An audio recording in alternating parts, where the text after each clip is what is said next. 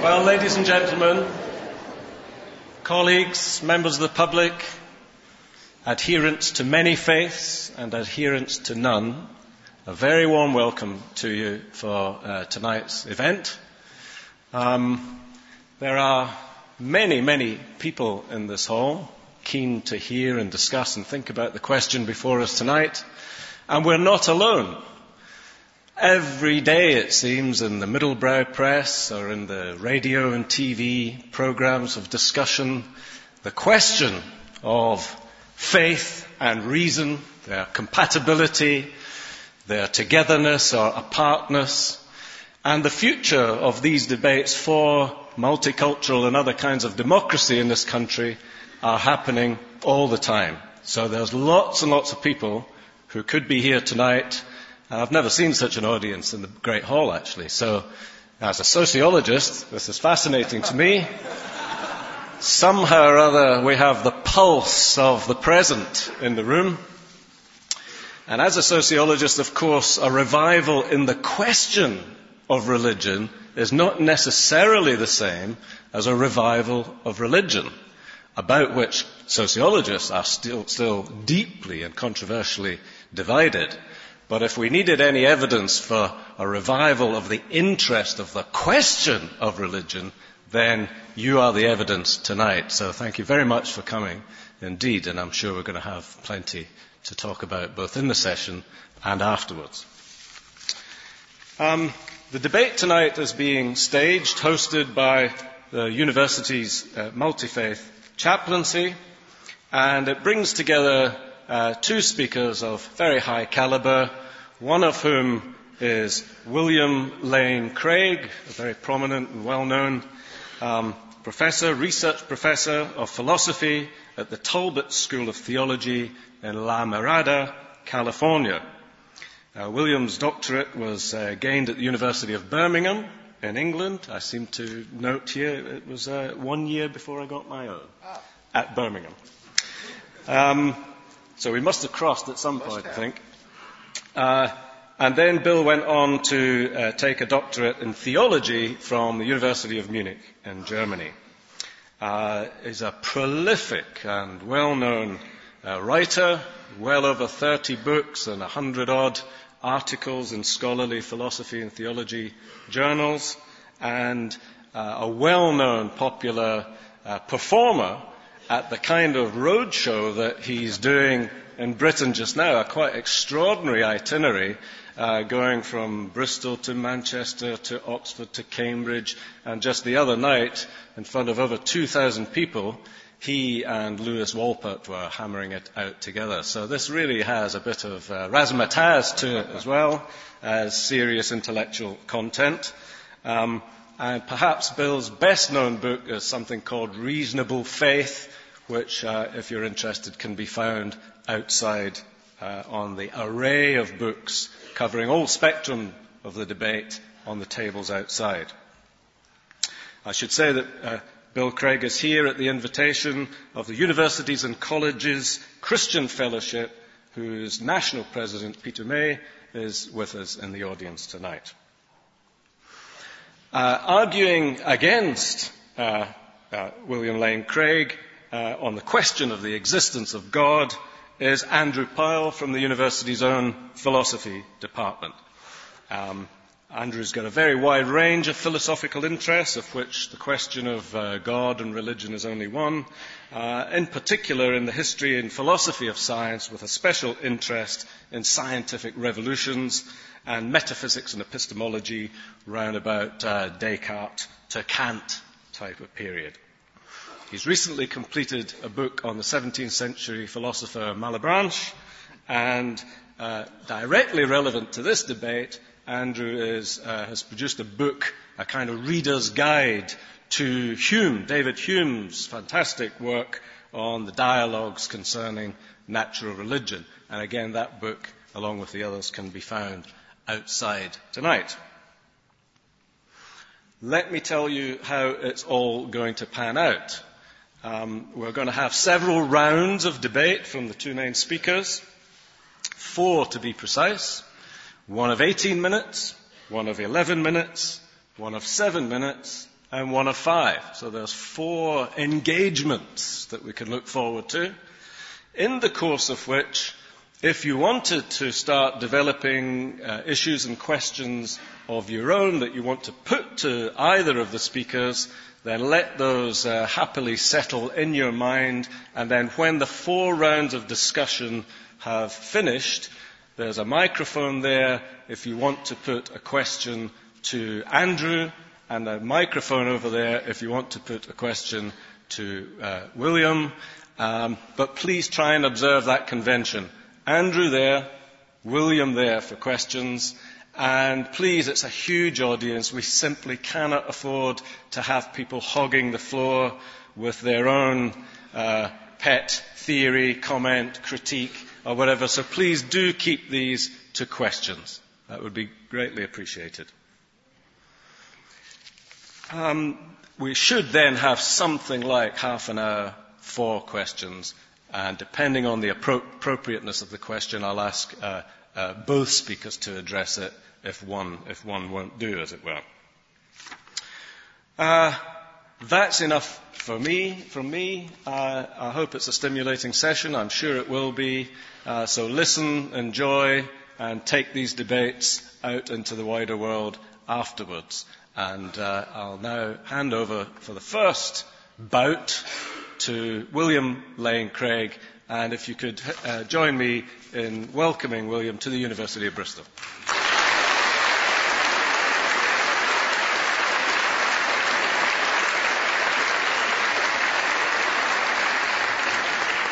Thank you very much. I'm delighted to be here, and I'm grateful for the invitation to participate in the debate this evening. And I'm also delighted to be sharing the podium with Dr. Pyle tonight. I really hope that our discussion this evening will be a practical benefit to you as you work through these very important issues on your own. Let's begin by defining our terms. By the Christian God, I mean the God who has revealed himself decisively in Jesus of Nazareth. I'm not going to be defending the view of every church council or biblical author. When I use the word God, it is God as revealed by Jesus that is to be understood. Now, in order to answer the question before us this evening, we've got to address 2 further questions. First, what good reasons are there to think that God exists? And second, what good reasons are there to think that God does not exist? Now, I'll leave it up to Dr. Pyle to present the arguments against God's existence and then respond to them in my next speech. For now, I want to sketch 5 arguments which provide good reason to think that God does exist. Number 1, then, the origin of the universe implies the existence of a transcendent creator. Have you ever asked yourself where the universe came from? Why anything at all exists? Typically, atheists have said that the universe is just eternal and uncaused. But there are good reasons, both philosophically and scientifically, to doubt that this is the case. Philosophically, the idea of an infinite past seems absurd. If the universe never had a beginning, that means that the number of past events in the history of the universe is infinite. But mathematicians recognize that the existence of an actually infinite number of things leads to self-contradictions. For example, what is infinity minus infinity? Well, mathematically, you get self-contradictory answers. This shows that infinity is just an idea in your mind, not something that exists in reality. But that entails that the number of past events must be finite. Therefore, the series of past events can't just go back forever. Rather, the universe must have begun to exist. This conclusion has been confirmed by remarkable discoveries in astronomy and astrophysics.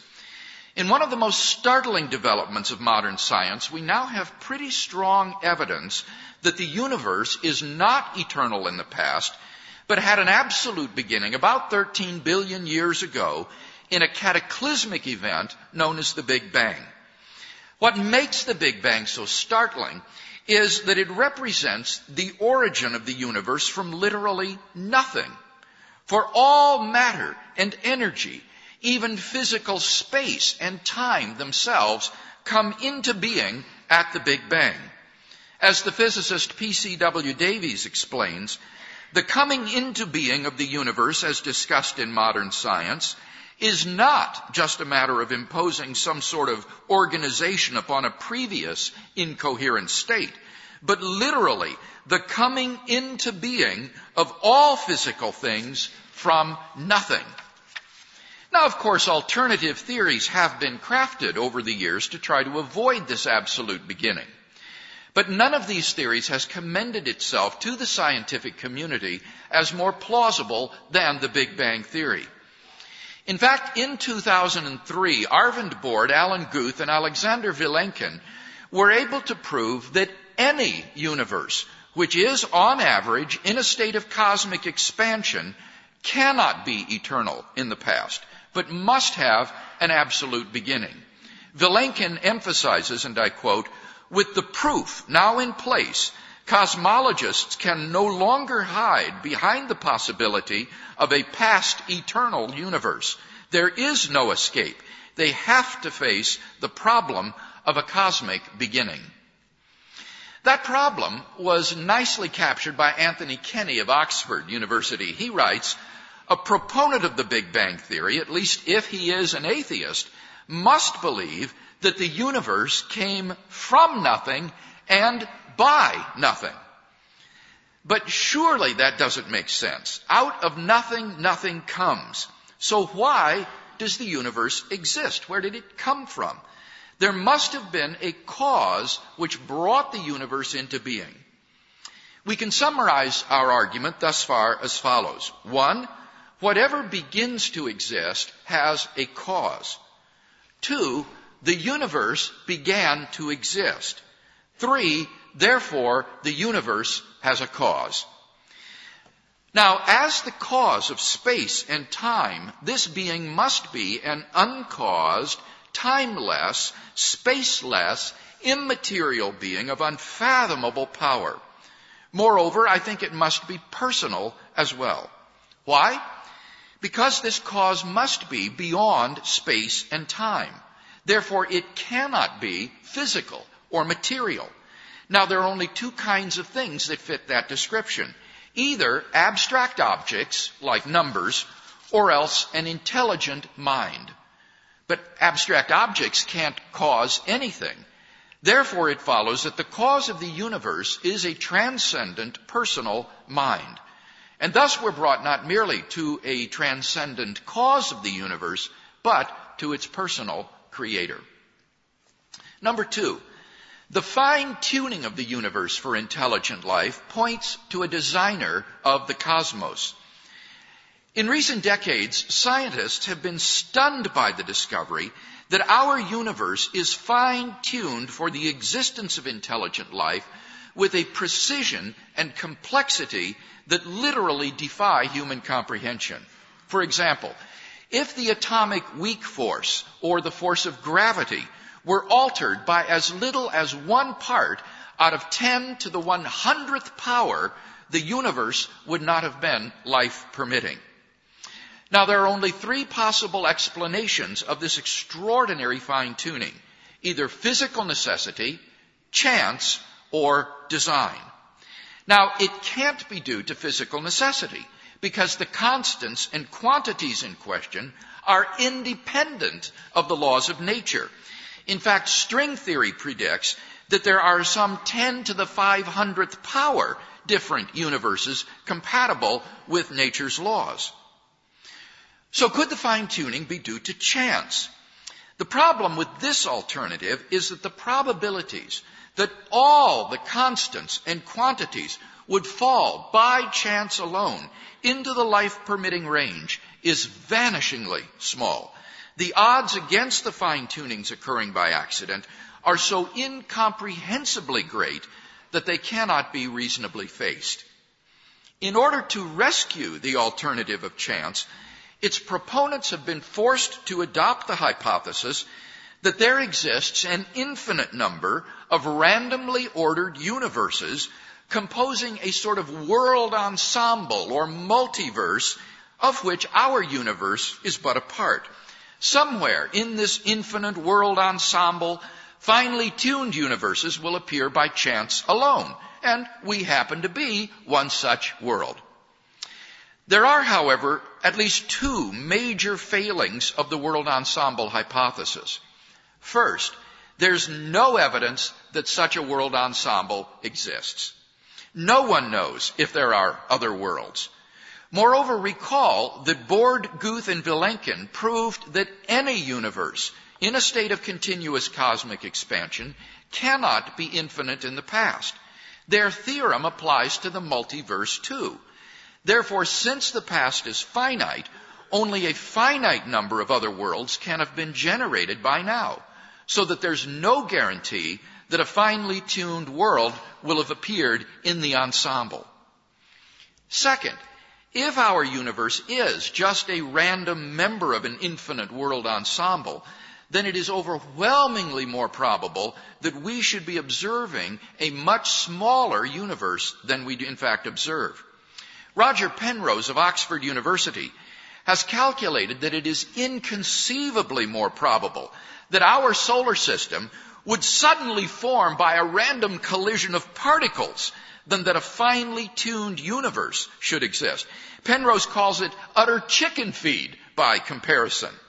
So, if our universe were just a random member of a world ensemble, it is inconceivably more probable that we should be observing a universe no larger than our solar system. Since we do not have such observations, that fact strongly disconfirms the multiverse hypothesis. On atheism, at least, it is therefore highly probable that there is no world ensemble. Thus, the last ring of defense of the alternative to chance collapses. So, we may argue as follows. 1, the fine-tuning of the universe is due to either physical necessity, chance, or design. 2, the fine-tuning is not due to either physical necessity or chance. 3, therefore, it is due to design.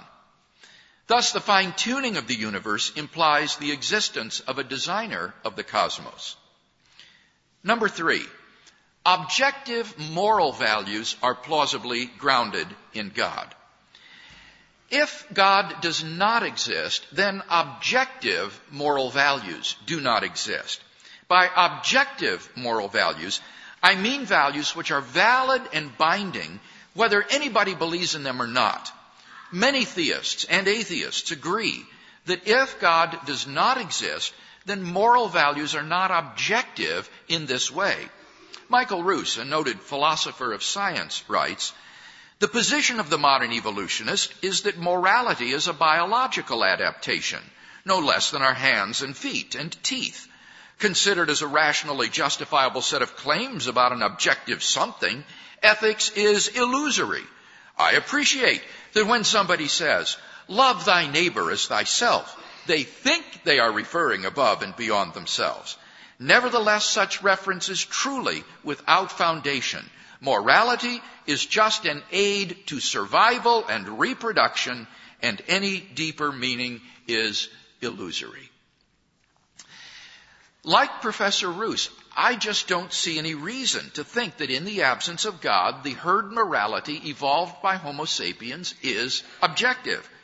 On the atheistic view, some action, say rape, may not be socially advantageous, and so in the course of human development has become taboo. But that does absolutely nothing to prove that rape is really wrong. On the atheistic view, there's nothing really wrong with your raping someone. But the problem is that objective values do exist, and deep down we all know it. There's no more reason to deny the objective reality of moral values than the objective reality of the physical world. Actions like rape, cruelty, and child abuse aren't just socially unacceptable behavior. They're moral abominations. Ruse himself admits the man who says it is morally acceptable to rape little children is just as mistaken as the man who says 2 + 2 = 5. Some things, at least, are really wrong. Similarly, love, equality, and self-sacrifice are really good. Hence, we may argue as follows. 1, if God does not exist, then objective values do not exist. 2, objective values do exist, from which it follows logically and inescapably. 3, therefore, God exists. Number 4, the historical facts concerning the life, death, and resurrection of Jesus imply God's existence. The historical person, Jesus of Nazareth, was a remarkable individual. New Testament critics have reached something of a consensus that the historical Jesus came on the scene with an unprecedented sense of divine authority, the authority to stand and speak in God's place. He claimed that in himself the kingdom of God had come, and as visible demonstrations of this fact, he carried out a ministry of miracle working and exorcisms. But his supreme confirmation of his radical claims was his resurrection from the dead. If Jesus did rise from the dead, then it would seem that we have a divine miracle on our hands and thus evidence for the existence of God. Now, most people would probably think that the resurrection of Jesus is something you just believe in by faith or not. But there are actually 3 established facts recognized by the majority of New Testament historians today, which I believe are best explained by the resurrection of Jesus. Fact number 1. On the Sunday following his crucifixion, Jesus' tomb was found empty by a group of his women followers. According to Jakob Kramer, an Austrian specialist in resurrection studies, by far most scholars hold firmly to the reliability of the biblical statements about the empty tomb. Fact number 2. On separate occasions, different individuals and groups saw appearances of Jesus alive after his death. According to the prominent New Testament critic Gert Ludemann, it may be taken as historically certain that the disciples had experiences after Jesus' death in which Jesus appeared to them as the risen Christ. These appearances were witnessed not only by believers, but also by unbelievers, skeptics, and even enemies. Fact number 3. The original disciples suddenly came to believe in the resurrection of Jesus, despite having every predisposition to the contrary. Jews had no belief in a dying, much less rising Messiah, and Jewish beliefs about the afterlife precluded anyone's rising from the dead before the end of the world. Nevertheless, the original disciples came to believe so strongly that God had raised Jesus from the dead that they were willing to die for the truth of that belief. N.T. Wright, an eminent New Testament scholar, concludes, "That is why, as a historian, I cannot explain the rise of early Christianity unless Jesus rose again, leaving an empty tomb behind him."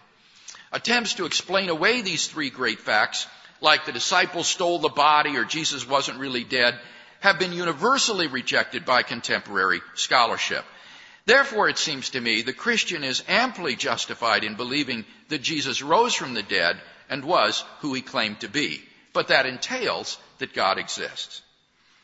Finally, number 5, you can experience God personally. This isn't really an argument for God's existence. Rather, it's the claim that you can know that God exists wholly apart from arguments, simply by immediately experiencing him. This was the way people in the Bible knew God. As Professor John Hicks says, to them God was not an idea adopted by the mind, but an experienced reality which gave significance to their lives. If you're sincerely seeking God, then I believe that God will make his existence evident to you. We mustn't so concentrate on the external proofs that we fail to hear the inner voice of God speaking to our own hearts. So in conclusion, if Dr. Pyle wants us to believe otherwise, then he must first tear down all 5 of the reasons that I've presented and in their place establish a case of his own to prove that God does not exist. Until he does that, then I think we should agree that theism is the more plausible worldview.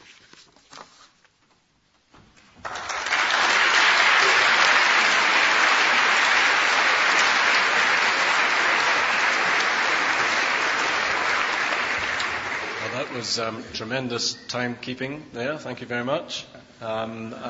Just in the interest of absolute fairness, please now welcome Andrew Pyle.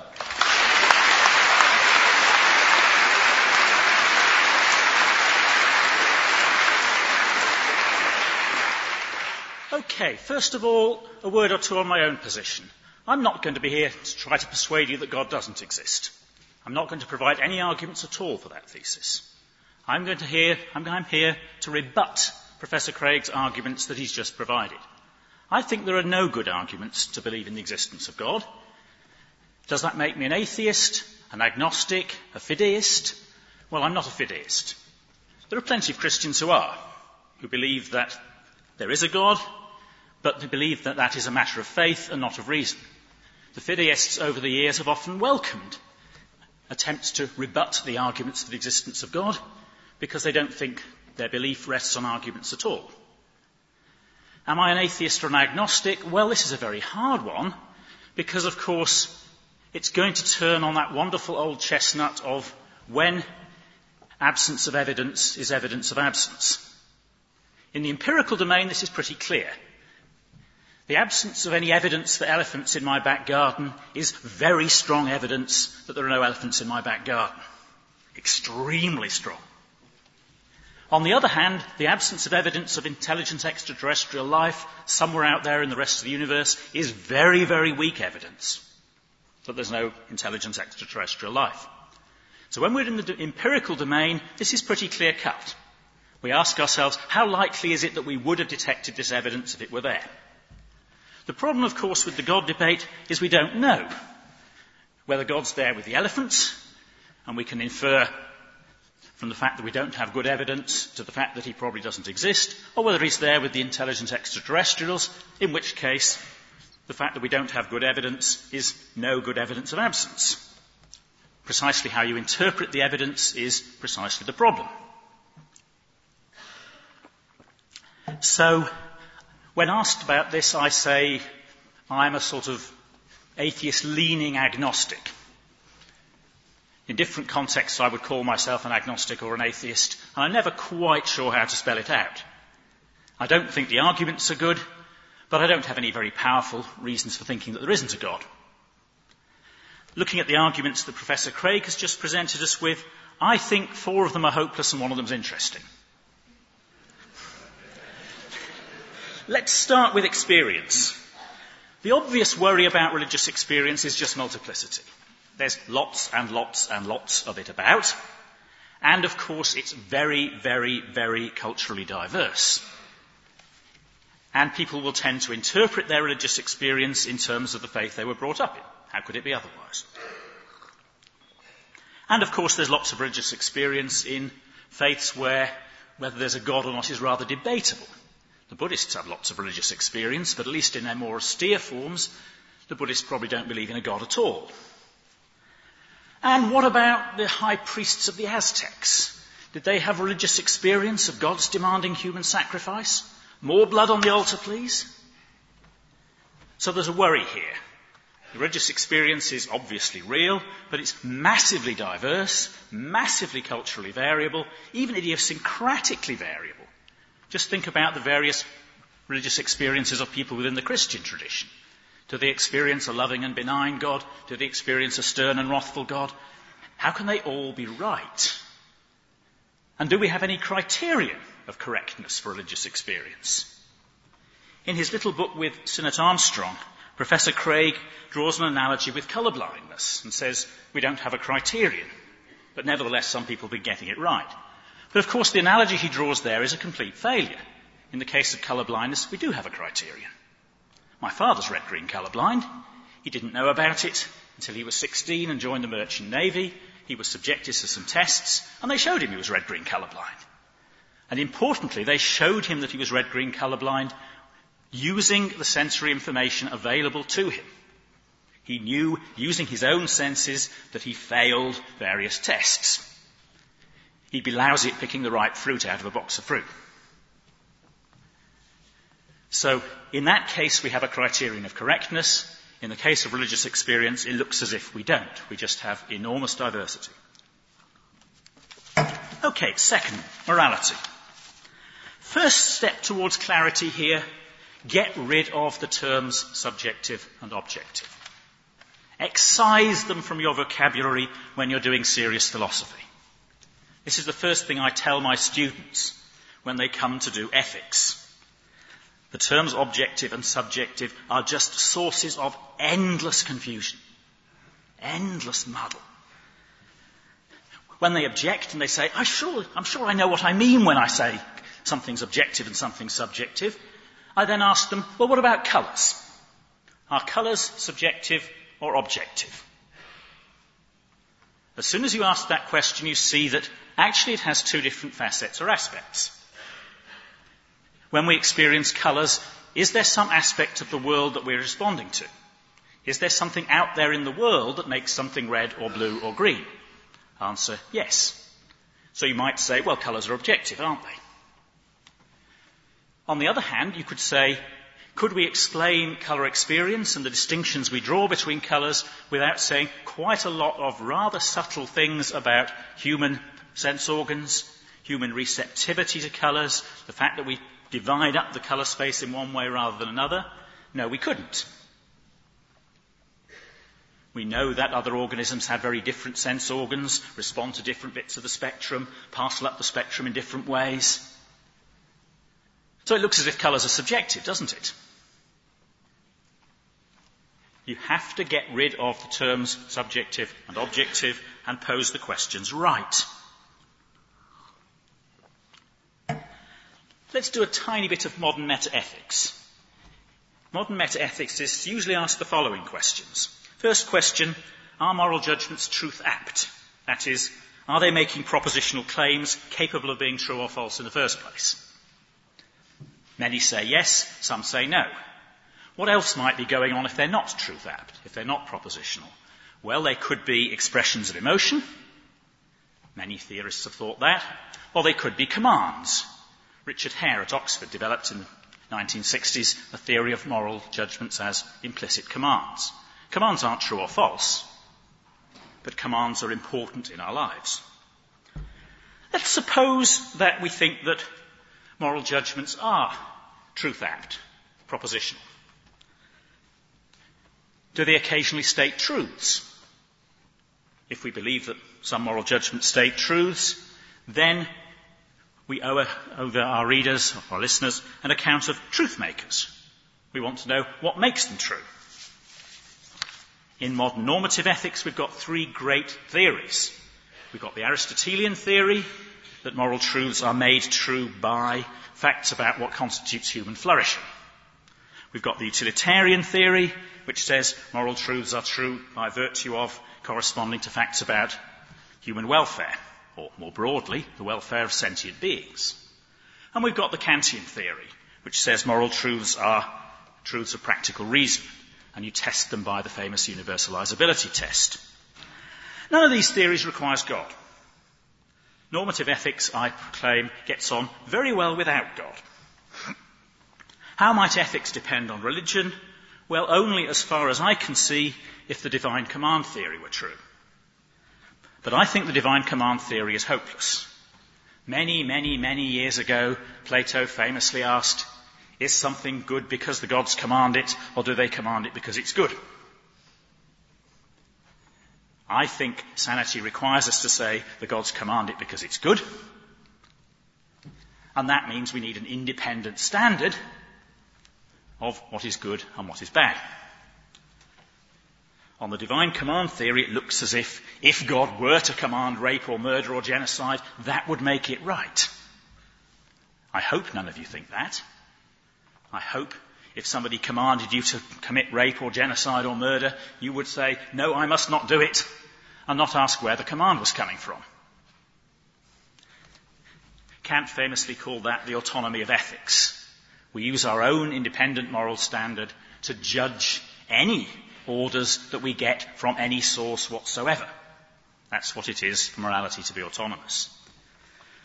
Now, I thought in my innocence that the divine command theory was a dead letter, but I've since learned that it's not, and that there are rather eminent philosophers in the United States who are trying to breathe life back into what I always thought was a corpse. I shall let Professor Craig explain that in his next answer. I still think it's a dead letter, but we must move on. 10 minutes. The Big Bang. Well, I just want to dismiss the old a priori arguments.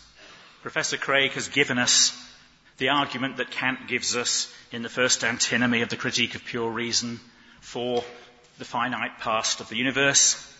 He doesn't give us Kant's argument for the antithesis, for the universe having an infinite past, and he doesn't give us Kant's own solution, which is transcendental idealism.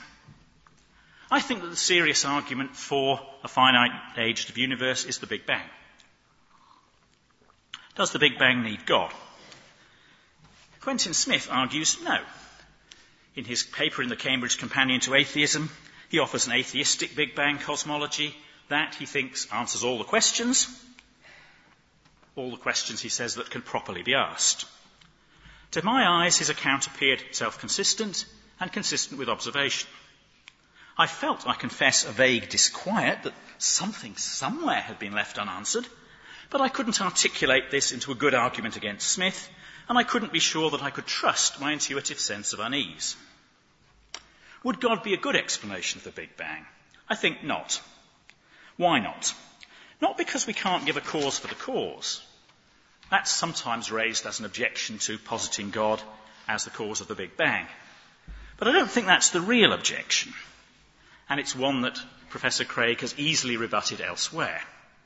He says, you could explain an unknown disease in terms of a new virus, and it looks as if, even if you don't know where the virus has come from, you might still have an interesting causal hypothesis. I think that's fine.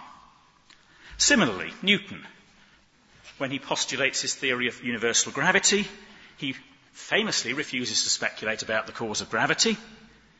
Does he still have an interesting causal hypothesis? Yes. Why? Well, because you can get lots of new and testable predictions out of it. Newton says if universal gravitation is true, the planets will swerve off their nice Keplerian orbits at conjunction. And he writes to his friend, the Astronomer Royal, saying, go and point your telescope and you'll see it. You get propositions about the shape of the Earth, you get Halley's Comet, you get lots and lots of new empirical content from this theory. Likewise with Craig's own example of the virus. If it's a virus, that's going to tell us something interesting about the method of transmission and about the ineffectiveness of antibiotics, which work against bacteria. The key objection to positing God as the cause of the Big Bang is that the causal hypothesis is entirely ad hoc. This is argued by Adolf Grunbaum, Mr. Space and Time, or should I say Professor Space and Time, in a paper in the British Journal for the Philosophy of Science in 2004, a paper entitled The Poverty of Theistic Cosmology. He says, if your original hypothesis is just God exists, that explains nothing. If your original hypothesis is God exists and causes the physical universe to have certain features, this explains those features, but only trivially. So the obvious challenge here is, say something interesting about this causal hypothesis to convince us that this causal hypothesis is not entirely ad hoc. Fine-tuning. The latest and most sophisticated version of the design argument. First question, is there a problem here at all? There are plenty of people who call themselves anthropic skeptics who say there's no problem here. The improbabilities are undefined, the numbers are bogus. This, if true, would undercut both design and infinite universe explanations because they'd both be solutions to a non-problem. In the BJPS for June 2005, there's an article by Jeffrey Kopersky, Should We Care About Fine-Tuning? He discusses the views of the anthropic skeptics, masses of technical mathematics here, and eventually concludes that it's natural to assume indifference, that is, equal probability of a given value falling within any given range of interval, unless we know otherwise. So we come across a dice with 6 faces and we say, unless we know something to the contrary, we'll assume that the probability of falling on any face is 1/6.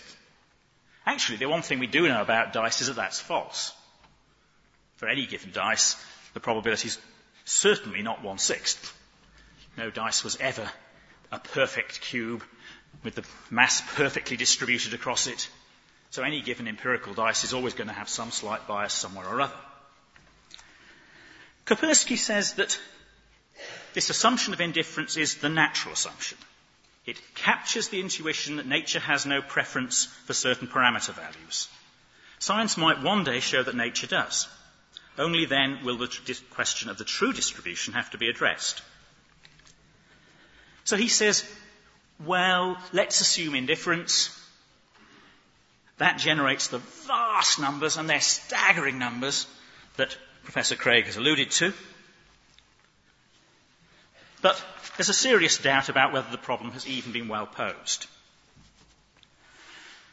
Does the argument that Professor Craig has given for fine-tuning actually entail that life or mind is staggeringly improbable? No, it doesn't.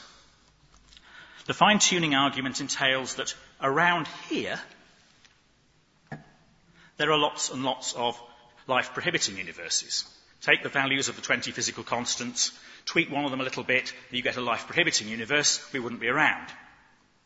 But what we've got here is a 20-dimensional hyperspace. Very hard to imagine, but the mathematics is fairly straightforward. Just imagine 20 independent variables.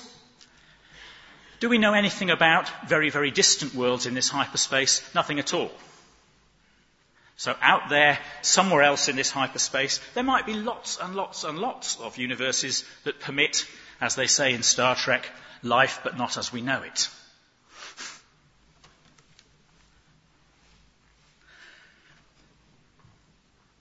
Now, I'm going to have to speed up, otherwise I'm going to have to say nothing about the resurrection. That's a shame.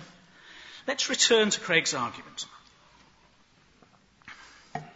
I had a little tutorial before coming to this debate from Stuart Prenell, who is assistant editor of the BJPS, and he took me through the wonders of string theory and, rather more interesting, loop quantum gravity. And both of these various branches of modern physics generate infinite ensembles of universes. The loop quantum gravity is fun. This is a wonderful cosmogony with universes emerging out of black holes. Each universe has values for the fundamental physical constants that are variations on those of its parent universe, and you get a sort of quasi-Darwinian story of the evolution of universes. This is a wonderful, fun story. Is it true? I haven't the foggiest notion. Is it all metaphysical? Well, not necessarily. Not if our theory tells us things that we can predict, things that we can observe in our physical universe. Is it merely ad hoc? Are we just multiplying probabilistic resources merely to solve the fine-tuning problem? Well, it might not be. I read a nice little web article by Lee Smolin, pioneer of loop quantum gravity, before coming to this debate, and he stresses again and again and again the possibility of performing experiments. This is the test for ad hocness. Can we go away and perform some experiments? Can we test this hypothesis? And he says, for about 30 years in fundamental physics, we were generating hypotheses, but we were completely unable to test them. And he says, now we're beginning to be able to form tests. So he says, the rival infinite universe versions of string theory have met some setbacks. They've come across some facts that are inconsistent with their theory. Is this a death knell for the theory? Well, not necessarily. But my theory, he says, loop quantum gravity passes the tests.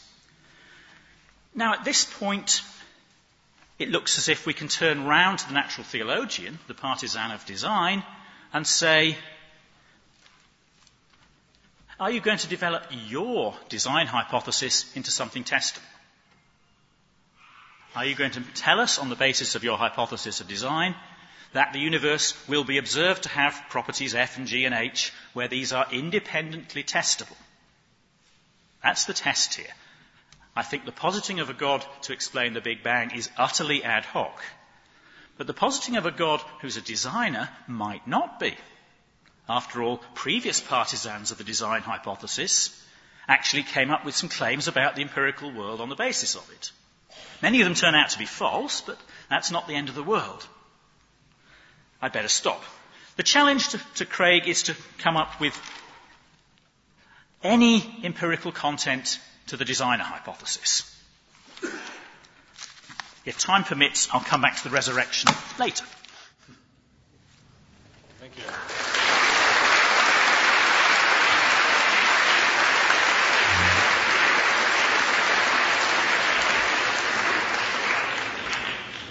Well, that concludes the first round, the first bout. Deep breaths, because I think we're just going to go straight into the response to the response. You'll remember in my first speech, I said that in order to decide whether or not the Christian God exists, we need to answer two questions. First, are there any good reasons to think that God does not exist? Now, Dr. Pyle, by his own admission, is unable to offer us any reasons to think that God does not exist. This leaves us then at best with a sort of agnosticism. God may or may not exist. And as he himself recognizes, this is compatible with Christianity.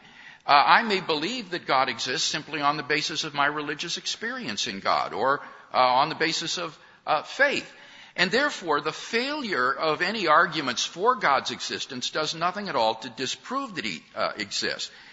Dr. Pyle also admits he doesn't know if the absence of evidence would prove that there is no God. And I would suggest that in this case, the absence of evidence for God, even if it were true, does nothing to disprove God's existence, because the absence of evidence is evidence of absence only in the case where if the entity did exist, you should expect to see more evidence of its existence than what we do in fact see. And what that would mean is that if God exists, should we expect to see more evidence of his existence than the beginning of the universe out of nothing, the extraordinary fine-tuning of the universe for intelligent life, the existence of a realm of objectively existing moral values, the resurrection of Jesus from the dead, and religious experience of knowing God personally? I don't think there's any probability that we ought to have greater evidence than that if God did exist. So basically, at worst, we're left tonight with agnosticism, which is completely compatible with Christianity. But I have offered 5 reasons to think that God does exist, and Andrew has offered some very technical responses to some of them. First, the origin of the universe points to a creator. Notice that Andrew does not deny my first premise that whatever begins to exist has a cause. I then offered 2 arguments as to why the universe began to exist. The first was a philosophical argument against the possibility of an actually infinite past. And by his own admission, he says, I will simply dismiss this argument. Well, dismissing it is not the same as refuting it. He says Kant offers an antinomy to this, but does Dr. Pyle seriously mean to endorse the antithesis of Kant's first antinomy? I think not. That is easily solved by simply saying that time begins at the moment of creation and that God beyond the Big Bang exists timelessly. So unless he thinks, and I'm sure he does not, that Kant's argument in the antithesis is sound, we're left with a perfectly good argument against the infinitude of the past. I'm going to stake my claim on that philosophical argument. What about the scientific evidence? Well, here he simply alluded vaguely to Quentin Smith's arguments, but didn't tell us what those arguments were. In fact, Quentin Smith believes in the beginning of the universe. He agrees with the second premise that the universe began to exist. So I think we've got good scientific and philosophical reasons for believing the universe began to exist. And from that, it follows with logical necessity that therefore the universe has a cause. Now, Dr. Pyle indicts this conclusion by saying God is not a good answer to this because you can't make any new predictions on the basis of the God hypothesis. It's ad hoc. Well, the problem with this response is that I'm not offering a kind of creation science here. I'm not offering this as a sort of scientific hypothesis. This is a deductive philosophical argument. And given the 2 premises, the conclusion follows with logical necessity. Whether you think it's explanatory, whether you like it or not, is irrelevant. It follows logically from the 2 premises, and he's done nothing to refute either of those 2 premises. On the contrary, I think that both of them have, in effect, been granted. So we have good reason to believe that there's a personal, transcendent, uncaused, beginningless, timeless, spaceless creator of the universe. Now, what about the second argument from fine-tuning? Here he said the fine-tuning may not be a problem, and I'm sure you didn't understand what he was talking about here. He admitted, however, that it is natural to assume a principle of indifference. If you've got 10 to the 500th power different possible universes permitted by string theory, there's a principle of indifference that says none of those is preferred. And he admitted that that's right. So this would be a good question. Why does a life-permitting universe exists given its enormous improbability. He said, but do we really know anything about very, very distant universes? You don't need to consider those for this argument to be sound. All you need to do is consider this local group of universes that are governed by our same laws, and then you slightly alter the constants and quantities. And as you do so, you find that it's inconceivably improbable that there are life-permitting universes within that dimension. It's like having a fly on the wall, and a single shot is fired, and the bullet pierces the fly. Even if outside the large blank area around the fly, the wall was covered with flies so that a bullet would likely hit one fired at random, nevertheless, within the blank area, it is much more probable that the bullet would miss the fly than hit it. And the fact that the universe is fine-tuned for our existence, I think, cannot be plausibly explained by the result of chance.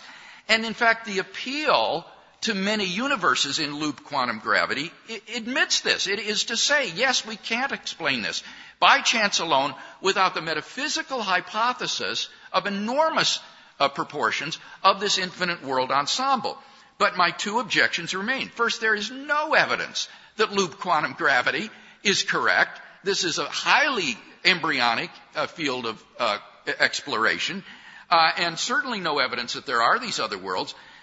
Secondly, the Penrose problem remains. That if we are just one member of a random assortment of worlds, then it is inconceivably more probable that we should be observing a much smaller universe, because there are many more of those types of universes in the ensemble than finely tuned universes. Again, he asks, what predictions can you make? I'm not offering this as creation science. This is a deductive argument.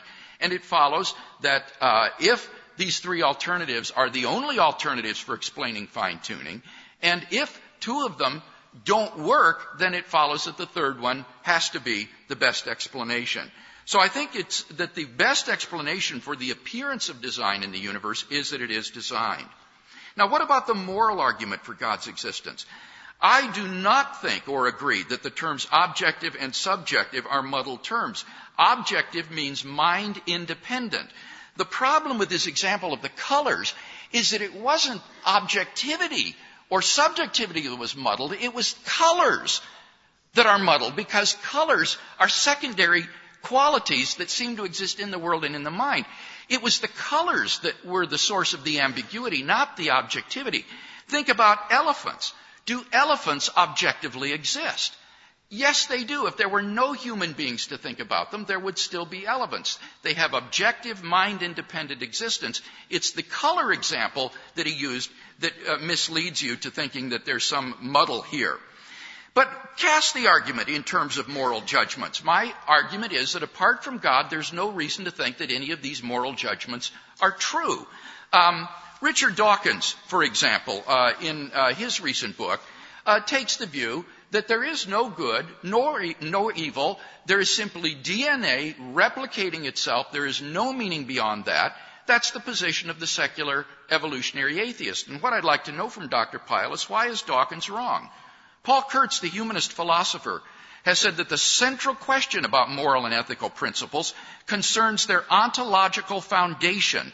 If they are neither derived from God nor anchored in a transcendent ground, which he hasn't offered, are they purely ephemeral? That's the challenge for the atheist. So cast the argument in terms of moral realism and truth, and I don't see any reason to think there are any moral truths of the sort that he seems to agree that there are. Do objective moral values exist? He seems to think that they do, because he says we can get on without God. So he grants the second premise, but I, for the life of me, don't understand why on atheism human beings are morally valuable. They're just primates, relatively evolved animals, and animals are not moral agents. He says divine command morality faces the arbitrariness objection of the Euthyphro dilemma. Not at all. I'm not a voluntarist. I don't think that God just makes up moral values. Rather, God's commandments flow necessarily from his own holy and perfectly loving nature, so that God's own nature is the paradigm of moral goodness, which serves as the necessary expression of his moral commands to us. So I think divine command morality is a quite viable alternative to atheism, which I think cannot provide any ontological foundation for moral values. He did not respond to the arguments for the resurrection of Jesus, for which I think we have good personal grounds. So let me go to my fifth point about personal experience. The problem here, he says, is that there's a multiplicity of religious experience, and there's great diversity and no criteria to judge among them. Well, what I would say is simply this. A person is rational to believe in the object of his religious experience in the absence of some defeater of that experience. If there is no reason to think that experience is delusory, then he's perfectly within his rights in thinking that it is veridical. And of course, he hasn't offered any defeaters because he says he doesn't have any arguments for atheism. So in the absence of any arguments against the existence of God, I'm perfectly rational to believe in the object of my religious experience. Second, as for diversity, notice that false claims to something do nothing to undermine the truth of a veridical claim. If you do have a genuine experience of God, someone else making a counterfeit claim does absolutely nothing logically to undermine the veridicality of your experience. So I don't think that the problem of multiplicity is so serious a question or problem as he would have us believe. So I think in the end we have 5 arguments which remain intact for the existence of the God revealed by Jesus, and admittedly no arguments against it. So at worst we're left with agnosticism. At best, I think we're left with good reasons for Christian theism.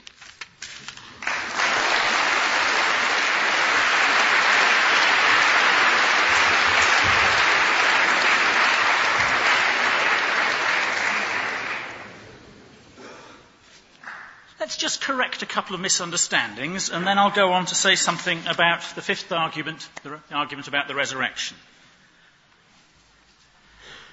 Professor Craig thinks that I'm endorsing the antithesis in the Kant's second antinomy. No, I was making a rather different point.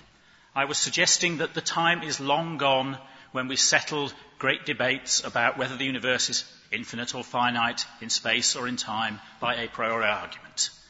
I have a very good colleague and a good friend called James Ladyman who writes lengthy and very vitriolic polemics against people who think that we should do this stuff by a priori argument. As a historian of philosophy, I have to look at the a priori arguments because that's where this stuff is coming from. So when I was talking about Kant, I was simply saying Kant presents an argument for the thesis for a finitely old universe. He presents an argument for the antithesis for an infinitely old universe. And then he presents his own solution to the problem, which is transcendental idealism. The physical universe doesn't exist in its own right anyway. Now, I don't think this is the right way to tackle these problems. That's why I wanted to dismiss that line of argument from Professor Craig. I wanted to say the right way to do this stuff is to look at the physics, and Professor Craig, of course, does that. He looks at the Big Bang. With regard to the Big Bang, he says, I'm not presenting an empirical hypothesis here. I'm presenting a metaphysical argument. But of course, he's presenting a causal claim. And when somebody comes up with a causal claim, you can ask, what reason do I have to believe in this posited cause? When Professor Craig says it's a virus that's producing this disease, not something else, not a bacterium, not any other sort of microorganism, it's a virus that's causing this disease. And then I say, well, what reason do I have to think that it's a virus that's causing this disease? And the answer, of course, is, well, it will pass some tests. If this disease is caused by a virus, antibiotics will be ineffective, it will pass through filters of a certain kind, and so on and so forth. So when somebody advances a causal claim, a causal hypothesis, you have to ask what evidence is being presented, and then the question is whether that causal hypothesis is ad hoc, whether it has been merely contrived to explain the available evidence. And the test for ad hocness is independent, testable content. The natural theologians of the past were not shy of adopting this challenge. Professor Craig seems to be. Now, let's say a little bit about the resurrection. There's lots more I could say about what Professor Craig has just told us, but Professor Craig said, quite correctly, that I'd said nothing about the resurrection. Well, it won't do for Professor Craig just to say, these are facts that need to be explained. Remember the nature of our sources. These are documents selected. How? On what basis? By what criteria? from a mass of documents written in Greek by a group of people living at least 30 years, probably more, later than the original Aramaic-speaking disciples of Christ. Just remember those historical facts and you get the endless possibilities of misremembering, misreporting, mistranslating, spin doctoring. Endless possibilities for a misrepresentation of the original fact from any number of sources of human error. You might ask, do I believe in the historical Jesus at all? Well, I think the answer is yes. I think that myths and legends tend to accumulate around some kernel of historical fact. Do I believe in the crucifixion? Well, almost certainly. It seems the most extraordinary thing for anyone to make up. Remember that the disciples and the Jews were looking for a Messiah who would lead them to glory. So it seems a bizarre assumption that anyone would make up the tale of the Messiah being put to death like a common criminal. So I have a very high subjective probability that something like the crucifixion probably happened. Do I believe in the empty tomb? Well, I neither strongly believe nor strongly disbelieve it. Empty tombs happen. Nothing miraculous about an empty tomb. Bodies go missing for all manner of reasons. Might have happened, might not have happened. But to get from the empty tomb to the miracle of the resurrection, Professor Craig needs to take on the most astonishing fourfold task. Let me explain what this fourfold task consists of. He's going to have to list the naturalistic hypotheses. There are 800 or 900 people here in this room. Well, I suggest that you all go away and write a little naturalistic story about how a body can go missing from a tomb in a couple of days. If my playwright friend Anthony Smith is here, he can write 2, since he's good at writing stories. Then you've got to eliminate the naturalistic hypotheses, and when Professor Craig does this in more detail elsewhere, his arguments amount to little more than special pleading. They amount to little more than the claim that if the body had gone missing because somebody had pinched it, somebody had run off with it, then some person or persons would have done something for which we don't have a proper explanation in terms of motives. Some person or persons unknown have done something for which we don't understand the motives. And of course, people never do anything for motives we don't clearly understand. And of course, if we're admitting supernatural causes, you can admit any other supernatural causes ad hoc. Maybe the devil did it all. And then you've got to eliminate those. So you've got to list naturalistic hypotheses, eliminate naturalistic hypotheses, list rival supernaturalistic hypotheses, eliminate rival supernaturalistic hypotheses. All I can say is good luck.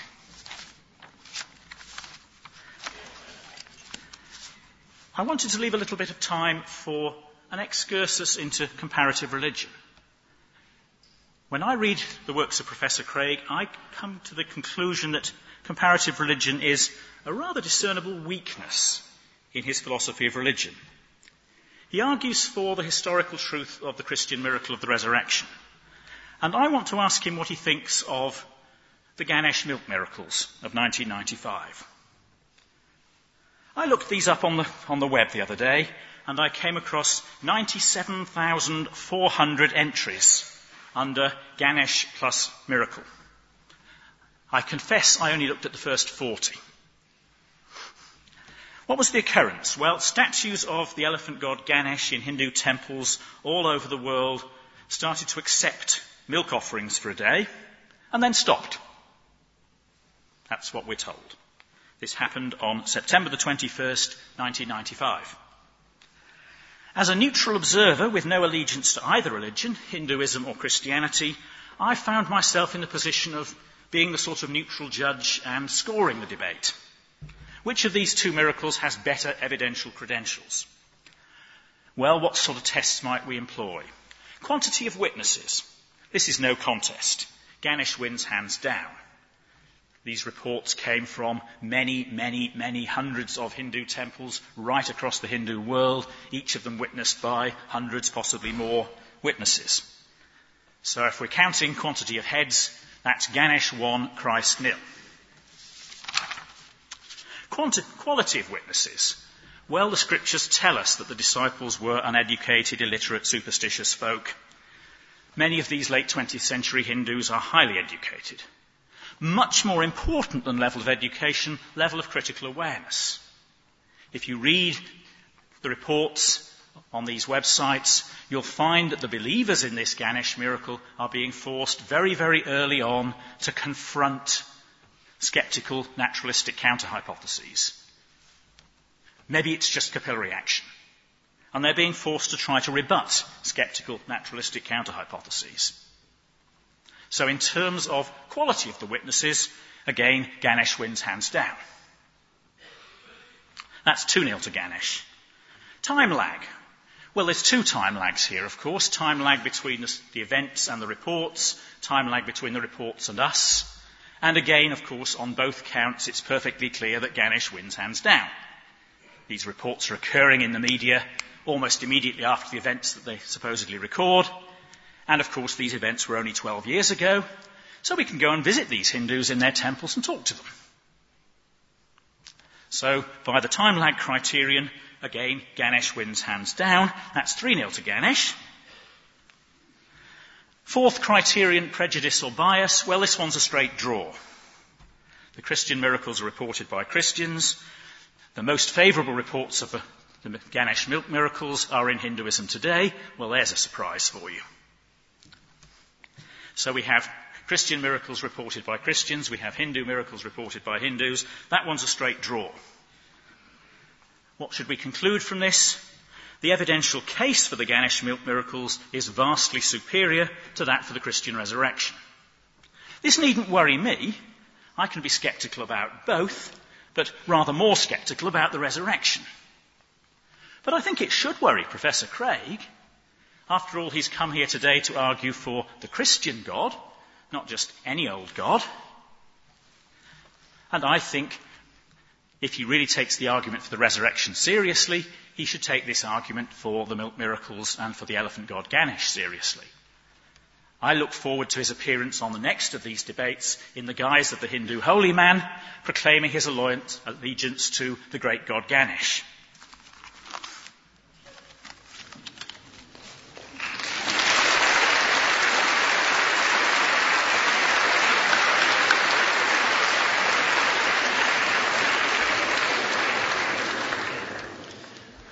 Well, so engrossing is this exchange that how many is that? 2 goes each, is it? Okay, well, we've still got time for more to come. Right, now, number 3, round 3. Here we go.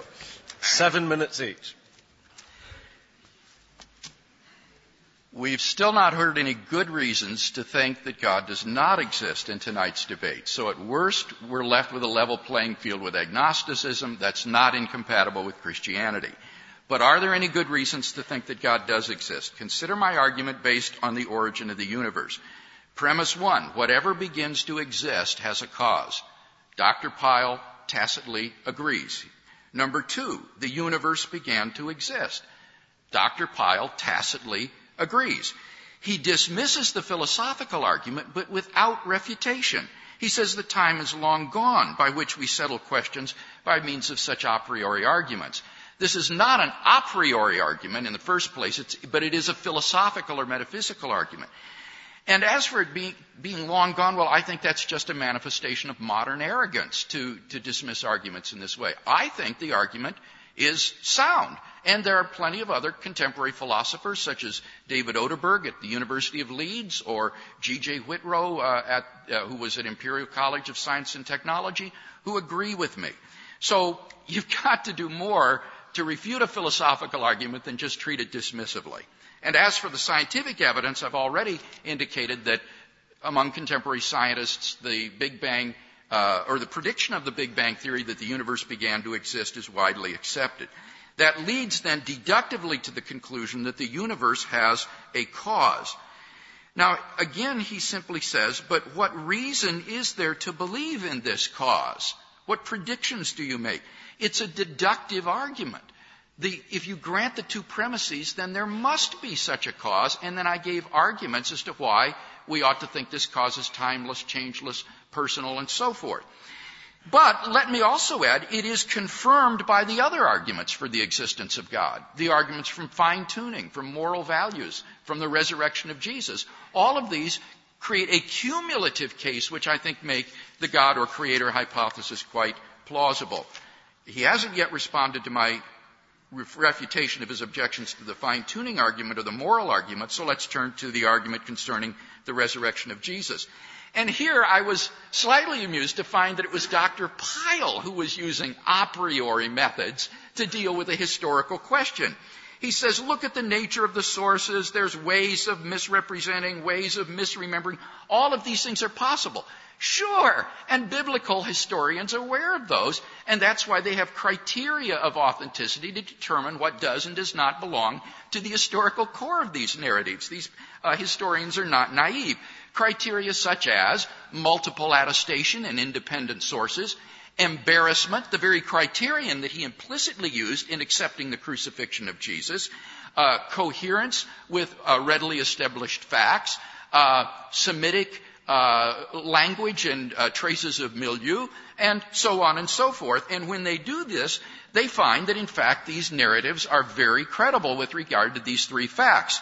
In the Journal of the American Academy of Religion, in a review by Mark Allen Powell in the year 2000, he points out that the dominant, and in my mind, likely view, is that the Passion narratives are early and based on eyewitness testimony. At the conclusion of his epical study of the empty tomb and appearances, N.T. Wright says that the empty tomb and appearances have a historical probability so high as to be virtually certain, like the death of Augustus in A.D. 14 or the fall of Jerusalem in A.D. 70. So, given the tools of historical research, you arrive at these three facts, and they can't be dismissed a priori by appealing to general possibilities. So the real question then is, what is the best explanation of these facts? Now notice that Dr. Pyle didn't defend any naturalistic explanation. He just says there's any number you can think of. Fine, suggest them. The fact is that those that have been suggested by serious historians have been all dismissed by researchers on this topic. Conspiracy and theft by the disciples. Apparent death of Jesus on the cross. Hallucinations. Visit to the wrong tomb. Twin theories. What naturalistic theory is he going to defend? I'd like to hear it, and then we can deal with it. So I don't think my arguments are a matter of special pleading. In fact, it is true. I mean, it's just a fact, if you know the literature, that there is no naturalistic hypothesis for the explanation of these three facts, which has garnered a large number of contemporary adherents. What about other supernatural hypotheses? I would suggest that here it's the religio-historical context in which the event occurs that gives us the clue to the correct interpretation of the miracle. Namely, Jesus of Nazareth was crucified for his personal blasphemous claims about himself to be the revelation of the God of Israel. If, indeed, he has been supernaturally raised from the dead, the God of Israel has vindicated those allegedly blasphemous claims for which he was executed. So in this religio-historical context, I think this gives us good grounds to think that Jesus was who he claimed to be. I must confess I am not familiar with the Gamish miracles that he talks about, but what I would say about this is that you can't dismiss these sort of things a priori. By pointing to other miracles, you cannot disqualify the evidence for the resurrection of Jesus. That's just bad historical method. You've got to look at both of them with serious historical scrutiny and then compare them. And I've never looked at these Gamish miracles. But one thing I would say is that they are suspiciously like the sort of things that adherents to a particular religion would believe in. Just like crying statues of Mary or visions of Mary. It's the sort of thing that proponents of that particular religion would naturally believe in. And in that respect, you see, it is totally unlike the belief in the resurrection of Jesus. Jews had no idea of a crucified Messiah. Messiah was supposed to crush Israel's enemies, and that meant, in that context, throwing off the yoke of Rome. Much less did they have any idea of a Messiah that would rise from the dead. In fact, as I say, Judaism prohibited any notion of resurrection from the dead until the end of the world. So this is the last sort of miracle that these disciples would invent or come to believe in, given their Jewish frame of mind and thought form. So I think that it stands qualitatively apart from the kinds of miracles that Dr. Pyle is talking about. But in any case, we would need to do a historical examination of both cases and see where the evidence lies. And I think that in the case of the resurrection of Jesus, the three facts are fairly firmly established, and the religio-historical context gives us good ground to believe plausibly that the God of Israel has raised Jesus, his son, from the dead in vindication of those claims.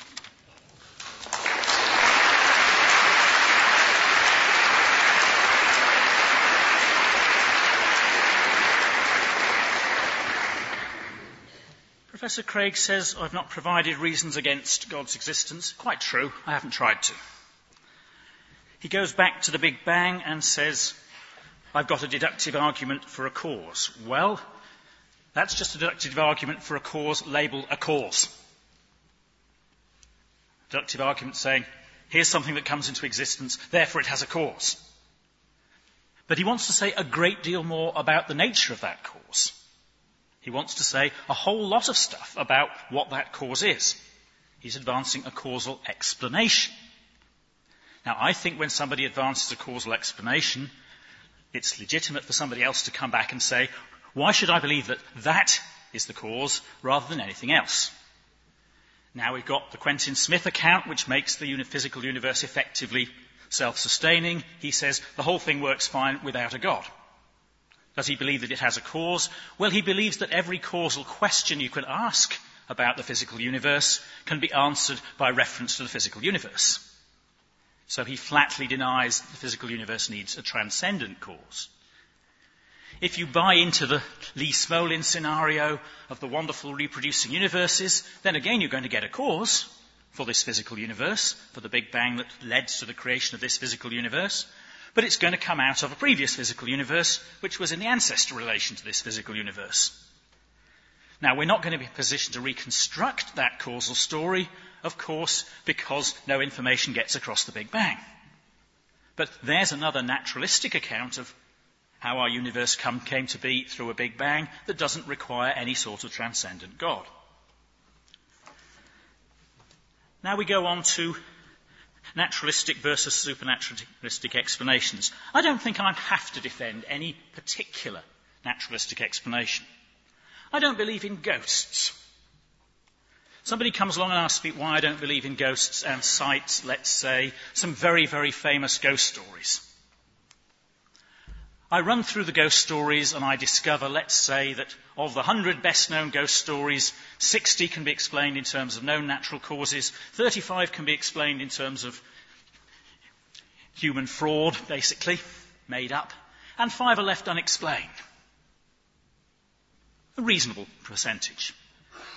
I think I then have grounds to think that probably the others can be explained in terms of either more naturalistic causes or human fraud. Of course, I'm not going to be able to run through all the cases, and I'm not always going to be able to list naturalistic hypotheses. I just think we have very, very strong grounds from sort of track record arguments, for inductive arguments from the workings of nature, for a sort of broad-based naturalism. I can't prove that to you. I can't show that supernaturalistic explanations are bad explanations.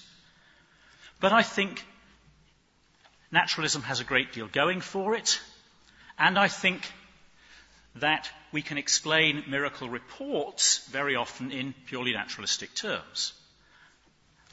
I think if you're a naturalist, you're going to expect there to be lots of miracle reports, and there are going to be lots of miracle reports whether there are miracles or not. Let's say a little bit about the Ganesh miracles. I'm astonished, frankly, that a professor of the philosophy of religion knows nothing about the most publicised, the most widely known miracle debate of modern times. If I were a professor of the philosophy of religion, I would have gone into the discussion in some detail. I would have spent some time looking at these reports and seeing whether, as I've claimed, they are much better evidenced than the resurrection case. Professor Craig has at least the beginnings of a reply. He says, well, these are the sorts of things that the people in a particular religion would believe in. And he says, this is completely different from the resurrection. Well, I want to remind him of a debate he conducted with Bart Ehrman not so many years ago, which is available online. And Ehrman says that the famous passage about the disciples meeting the mysterious stranger on the road to Emmaus, towards the end of the Gospel of Luke, can be explained in the following way. The disciples met the mysterious stranger, and the mysterious stranger opens the scriptures for them, and I presume this is both literal and metaphorical, explains the meaning of some very well-known passages of Scripture, passages, I think, and I'm quoting from Ehrman here, but I think he's probably right about this, from Isaiah and the Psalms, pointing to how the chosen one of God will be treated, in this case mistreated, thus explaining within Jewish belief system what they've just observed. So I don't think this is quite as alien a thought to the Jews as Professor Craig is suggesting. Professor Ehrman, with whom Professor Craig had this debate, is, I understand, a very eminent scholar in these matters, very well learned in Jewish law in the Old Testament. He says these are very, very familiar passages from Isaiah. And I think what we have here is the beginnings of a naturalistic account of the origins of a myth. Just put yourself in the position of the early disciples. Their beloved leader has just been killed. They haven't the foggiest notion what to do next. Shall we all pack up and go home? What are we for? What do we do? What's the point?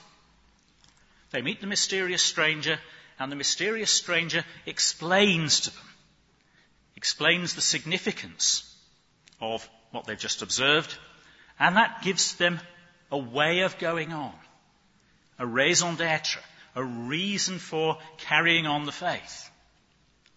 I actually think this is a much more human story, a story with much more human appeal than the traditional story of the resurrection as a miracle.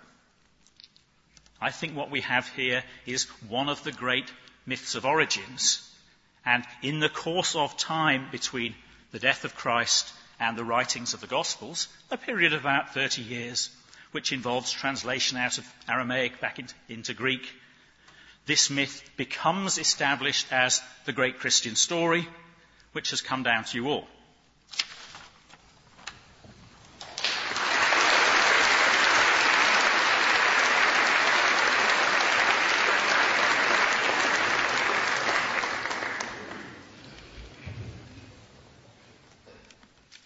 In my closing statement, I'd like to draw together some of the threads of this debate and see if we can come to some conclusions.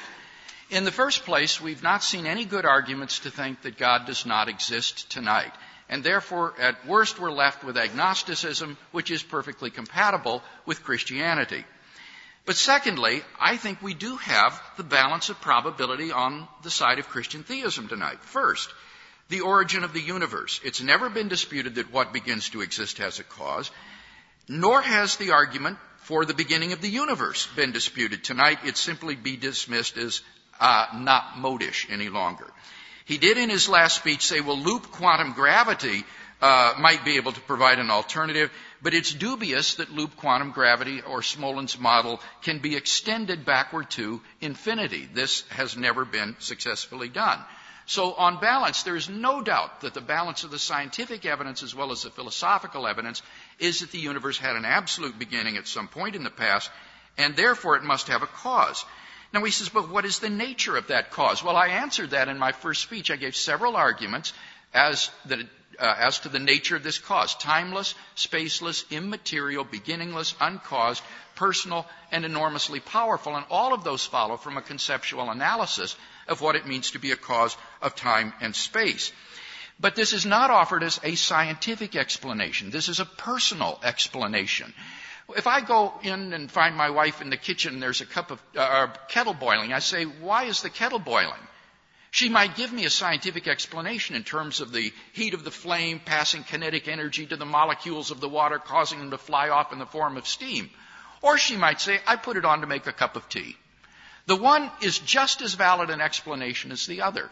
And I'm offering an explanation in terms of an agent and his volitions. A scientific explanation of the first state of the universe cannot be given because it is an absolutely first state. He says, but Smith thinks that the singularity could be the cause of the universe. The problem is that the singularity itself came into being at some point in the past and needs an explanation. The fine-tuning argument has been dropped in the debate, as has the moral argument. What about the resurrection of Jesus? He says, well, naturalism has a great deal going for it, but he never told us what it is. In fact, naturalism is plausibly the same as atheism, and he's not offered any arguments for atheism tonight. So you can't disqualify the evidence for the resurrection by presupposing naturalism. That would be question-begging. He says, well, there are other ghost stories that one might explain, and therefore you don't need to explain every ghost story of that sort. Granted, but that's why the uniqueness of the resurrection is so important. If you could show that the resurrection is exactly similar to other types of spurious miracle stories, you would have some grounds for doubting it. But it is the uniqueness of this event and of this belief that sets it apart. If his understanding of the Gamash miracles is as poor as his understanding of the road to Emmaus story in the Gospels, then I have no confidence in what we heard about those miracles tonight. Ehrman's position is not that the disciples met some stranger and this caused them to believe in the resurrection of Jesus. The whole point of the Emmaus story is it's a backward-looking reflection upon the fact that the disciples did not believe when they found the tomb empty, because there's no expectation in Judaism of a crucified Messiah, much less a rising one. So he completely misunderstands the story and misses the point. There is no reason to go on in Judaism. Messiahs were a dime a dozen in the century before and after Jesus, and the Romans dealt with them all in the same way. They crucified them. And if your favorite Messiah got himself crucified, you basically had two choices. Either you went home or you got yourself a new Messiah. But in no case, right across the first century before or after Christ, we find any Messianic group of Jews claiming that their crucified victim was the Messiah after all. Even if they had wanted to still believe in Jesus, at most they would have believed that he had gone to heaven where the righteous dead go to await the resurrection at the end of the world. But why they would come to believe what would have appeared to them as an un-Jewish fairy tale, namely that he was already risen from the dead, remains inexplicable on a naturalistic account. So I'm sorry, but I think we've got good grounds for thinking these facts are true. And I think that there is no better naturalistic explanation than the explanation the disciples gave and were willing to die for, namely that God had raised him from the dead. Finally, as to personal experience, again I want to say that personal experience in the absence of some defeating reason is perfectly rational, and therefore on the basis of the reality of God and his relationship to me, I'm perfectly rational to believe in God unless and until Dr. Pyle can give us some overriding arguments for atheism.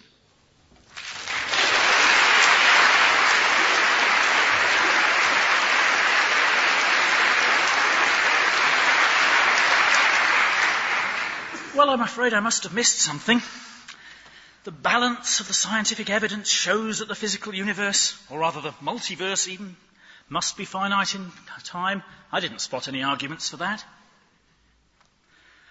Dr. Craig has given us some arguments for the nature of the cause, as well as merely an argument for there being a cause. He's provided some arguments for the cause being timeless and spaceless and all the other stuff. I didn't spot any arguments, I just spotted assertions. I didn't spot the glimmering of an argument for the claim that the cause of the physical universe, what brings about the Big Bang, must be timeless and spaceless and so on and so forth. Far less a personal being and a transcendent being. What about personal explanations? I think this actually works against Professor Craig.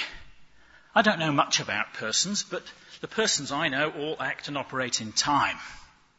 If you read Locke's definition of a person in chapter 27 of book 2 of the Essay Concerning Human Understanding, probably the most famous definition of a person is a thinking, reflective substance that can consider itself the same at different times and in different places. Persons exist in times. I'm not really sure that I even understand what it would be to be a timeless person. Sounds a bit like a round square to me. So the idea that the acts of a timeless person are going to be the causes that bring about the physical universe existing in time, well, I just find that unintelligible.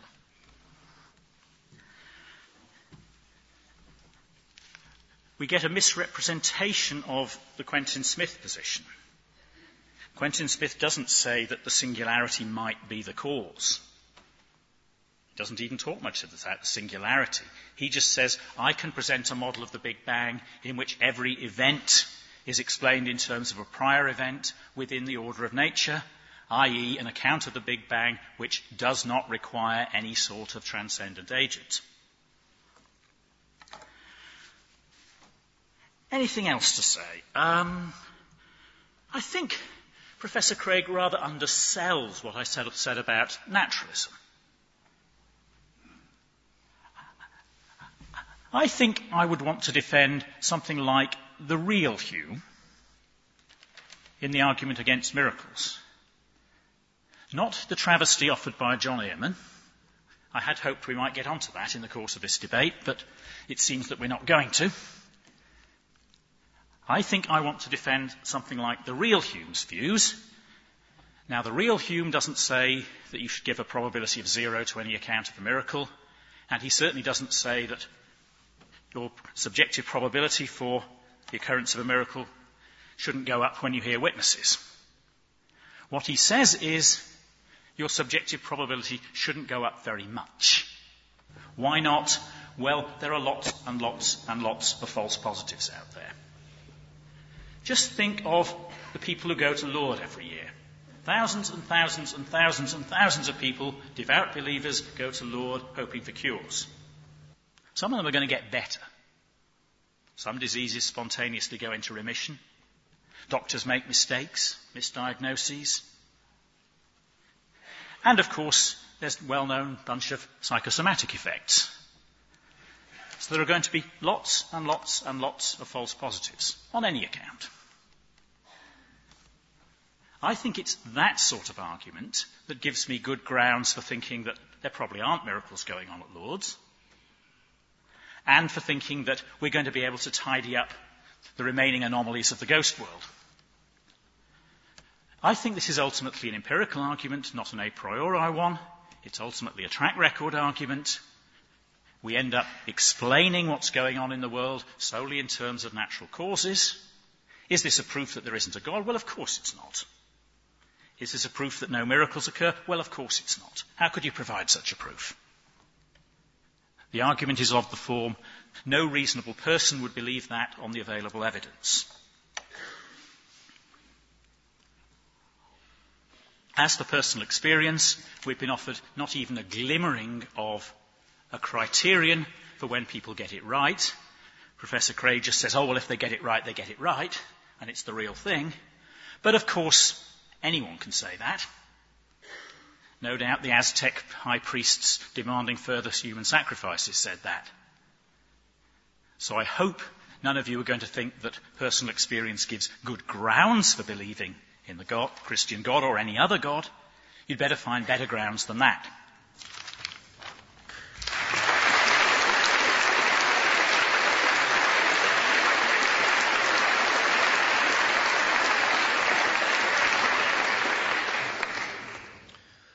Well, that was quite a series of high-octane engagements, at times approaching tremendous sophistication, but never quite leaving behind some of the very basic questions and intuitions that I'm sure some of you have got to reflect on and bring to the floor here and now. So we're going to enter into a question and answer session.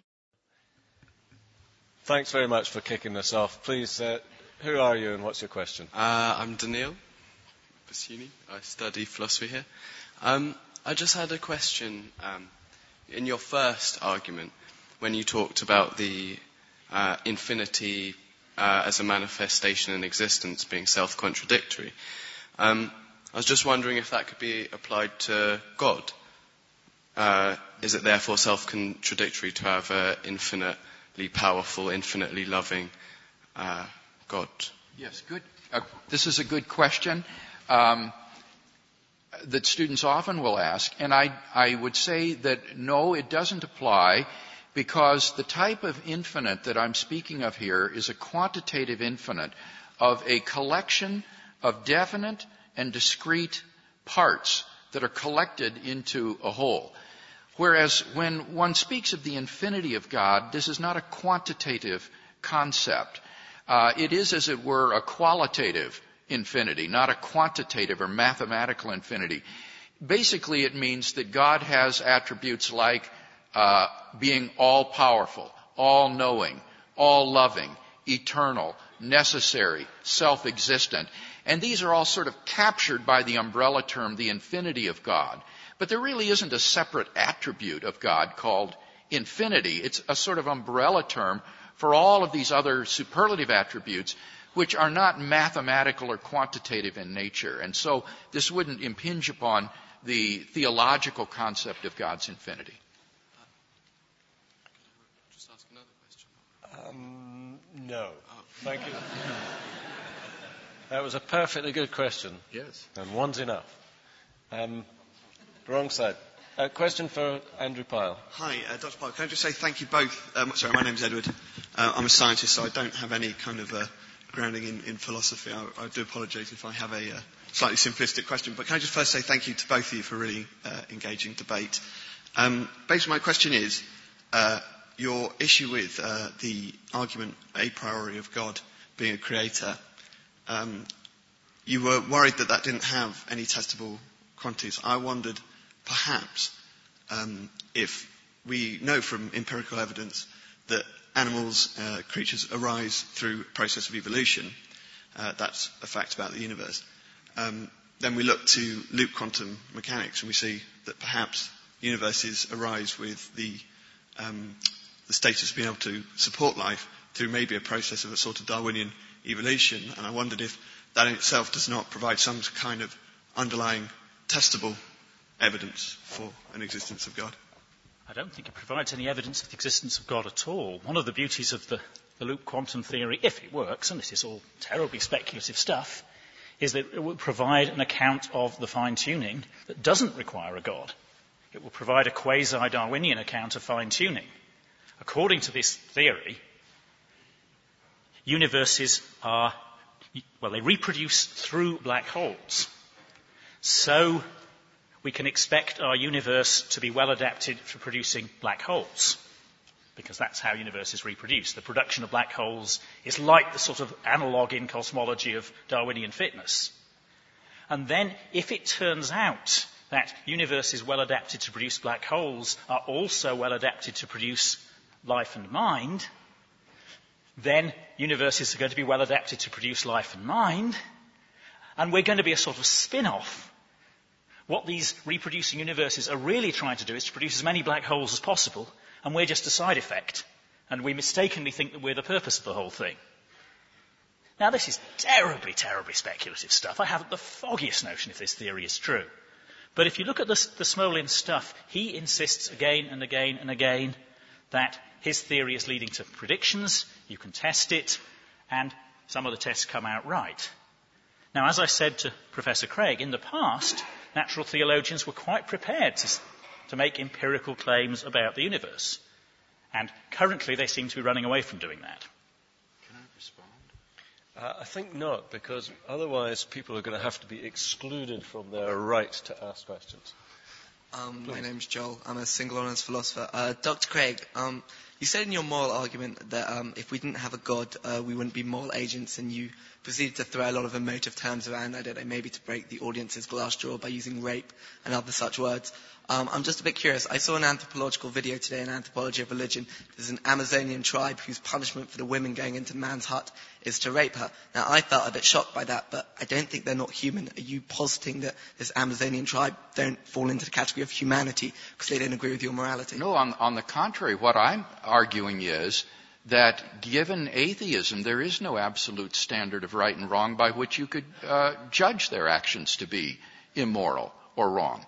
And neither could you judge National Socialist Germany or apartheid in Afrikaner or South Africa or some homophobic society to be doing something morally wrong, because in the absence of God to set an absolute standard for moral right and wrong, we are lost in a kind of socio-cultural relativism, which your example illustrates for us. Thank you. Good evening. My name is Edmund Sutton, and I'm reading physics. Dr. Pyle, why would the disciples of Jesus have been prepared to be imprisoned, tortured, and killed, very often in most unpleasant ways, if they were not absolutely convinced that Jesus was actually alive again? What made them believe this so strongly? What made them believe this so strongly? Well, people believe all sorts of things for all sorts of reasons. I don't think I'm obliged to give some sort of account or explanation. If you look around the world, are there not many, many, many people who are going to die for something you regard as purely mythical? Am I expected to reply? Well, it's a rhetorical question, but I don't think we necessarily regard the willingness to die for a cause as any evidence of anything more than their belief, and I don't think we can regard their belief as any evidence of probable truth. People are prepared to die for all manner of silly causes. Next question, please. Tim Akrell. I am retired. Sir. But not yet reborn. Yeah. Sir, you refer to the death of Jesus. The Nicene Creed uses the phrase that Jesus being of one substance with the Father. Could you comment on the idea of Jesus dying but being of one substance with the Father? Well, the classical Christian understanding of the death of Christ is that he died in his human nature, that Christ is one person having two natures, a divine nature and a human nature. And he obviously cannot die insofar as he is God. He dies in his human nature. And a human being dies when the soul is separated from the body. So in the case of Jesus, his soul was separated from his human body, which was then laid in the tomb by Joseph of Arimathea. And so that would be the understanding of how Jesus died. Hello, I'm Swithin Dobson. I study economics in Cardiff, so I'm interested in philosophy. But hey, here's a question. Dr. Pyle, what is your position on a priori arguments in general? Since you seem to reject a priori arguments, especially in regards to cosmology and the origin of the universe, but you seem to do that a priori and thus enact a performative contradiction. No. This is a track record argument. The record of doing physics a priori is lousy. Just go back through the history of science and try to look at the number of people who've tried to make substantive, informative claims about the physical universe on the basis of a priori methods, and they've got it wrong again and again and again and again and again. This is an empirical argument. It's a track record argument. Classic example is the wonderful joke about Hegel, that he managed to come up with a wonderful a priori proof that the number of planets could only be 7 just before somebody discovered the 8th. But there's oodles of examples. This is not an a priori argument against doing physics a priori. This is an empirical argument against doing physics a priori. Just look at the track record and you'll see that the a priorists get it wrong endlessly.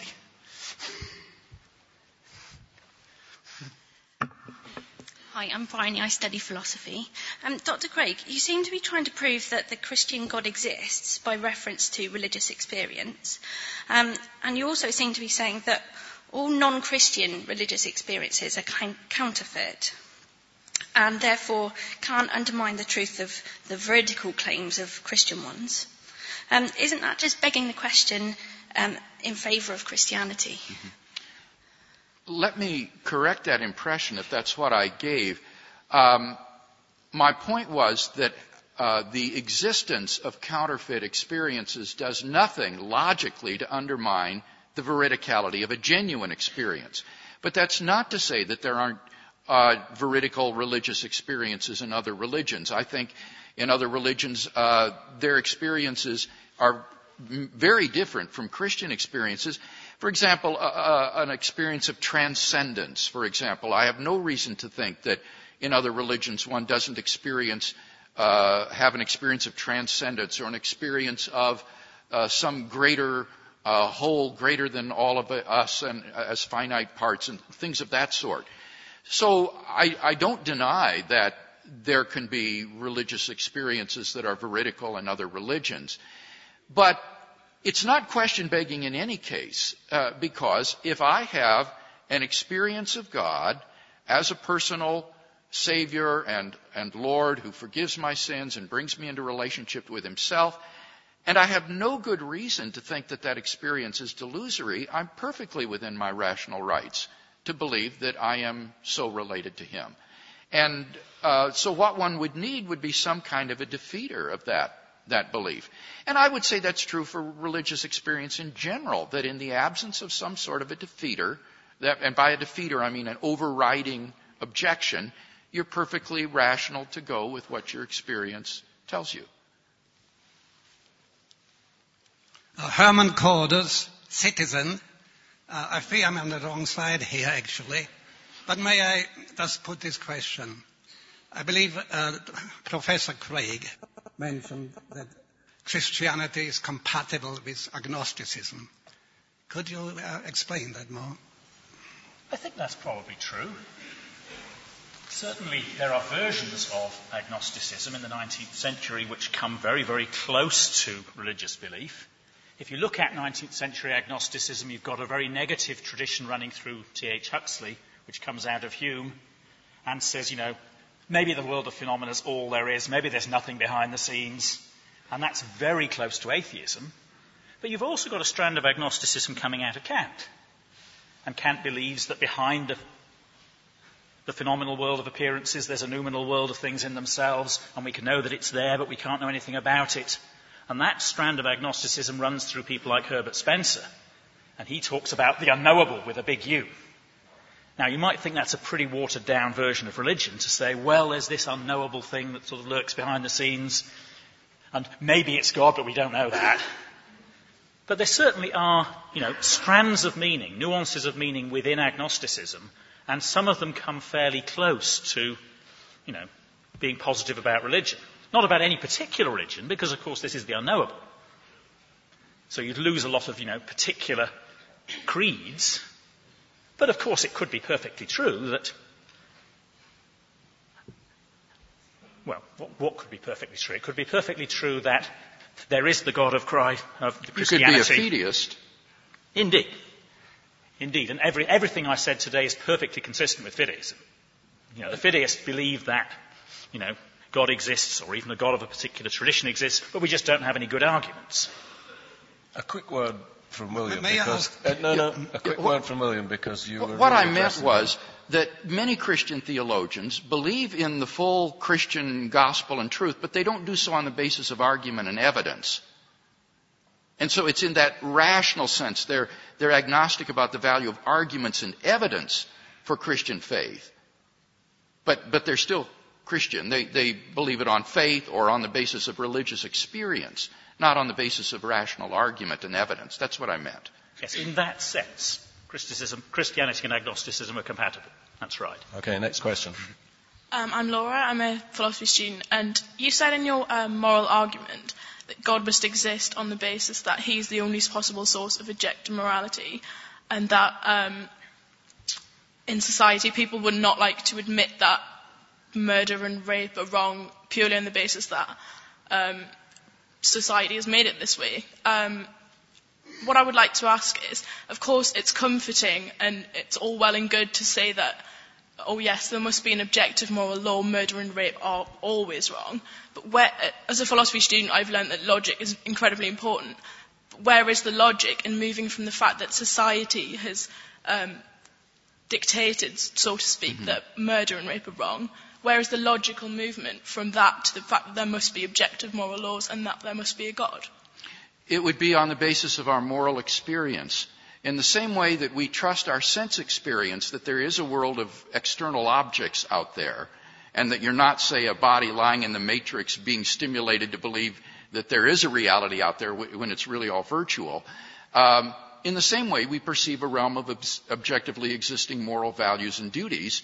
And in the absence of some reason to think that this moral experience is delusory, we're perfectly justified in believing that our apprehensions of the moral realm are veridical. It's on a par with our sensory perception of the external world. And let me just ask you, you said you're a philosophy student.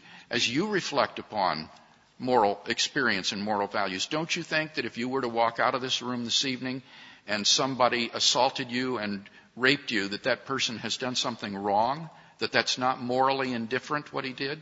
Is that a rhetorical question? No, that's a serious question. Okay, got to check. Don't you think that person has not done something that's morally indifferent, that person would have done something wrong to you? Of course I would think that, but there's no reason for me then to conclude logically that must always be wrong. Well, that's if it's ever wrong. Just what society has taught me. There's no reason to jump from the fact that society has taught me that being attacked in the street is wrong to that there must be a moral realm of truths that are objective. There's no connection. Well, I want to know, though, as a philosopher, as you think about this, is that what you think? Do you think, in fact, he hasn't done anything wrong? This is just societal conventions? Or do you think that he really would do something wrong to you? And I'm not talking about always wrong. I'm talking about, is it ever wrong? Do you think that there are objective moral values and duties? As a philosopher, I've probably not studied enough to come to a valid conclusion towards that. As a person, I would believe that was wrong. But in philosophical terms, there's nothing that would say to me that there is a logical connection there. Thanks for that robust exchange. Laura?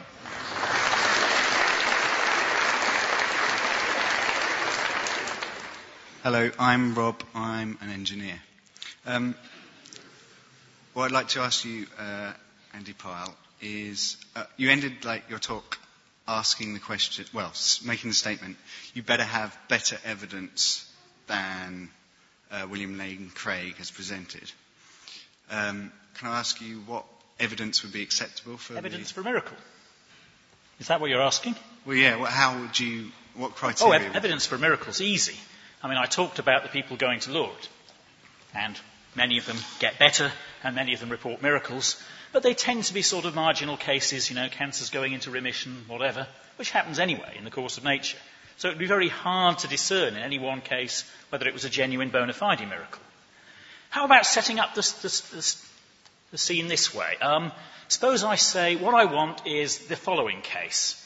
A man who's just lost both his legs in a car crash, cut off above the knee. So he's just had both his legs amputated. And he's wheeled into some room in Lourdes, and there's a jury of appointed observers, including Richard Dawkins, my good friend Anthony Grayling, the great Randy, the American magician who goes around exposing fraudulent mediums and so on. So we'll appoint a team of real hard-line skeptics and unbelievers, and they can have, all the resources that are available to count for fraud. And then, within a minute, this man's legs grow back to their original size and shape and muscularity, or perhaps something better. Let's make it something better. Let's make it a vast improvement on his earlier state. And he goes out from the hospital and he runs the 100 metres in 9.5 seconds. World record time.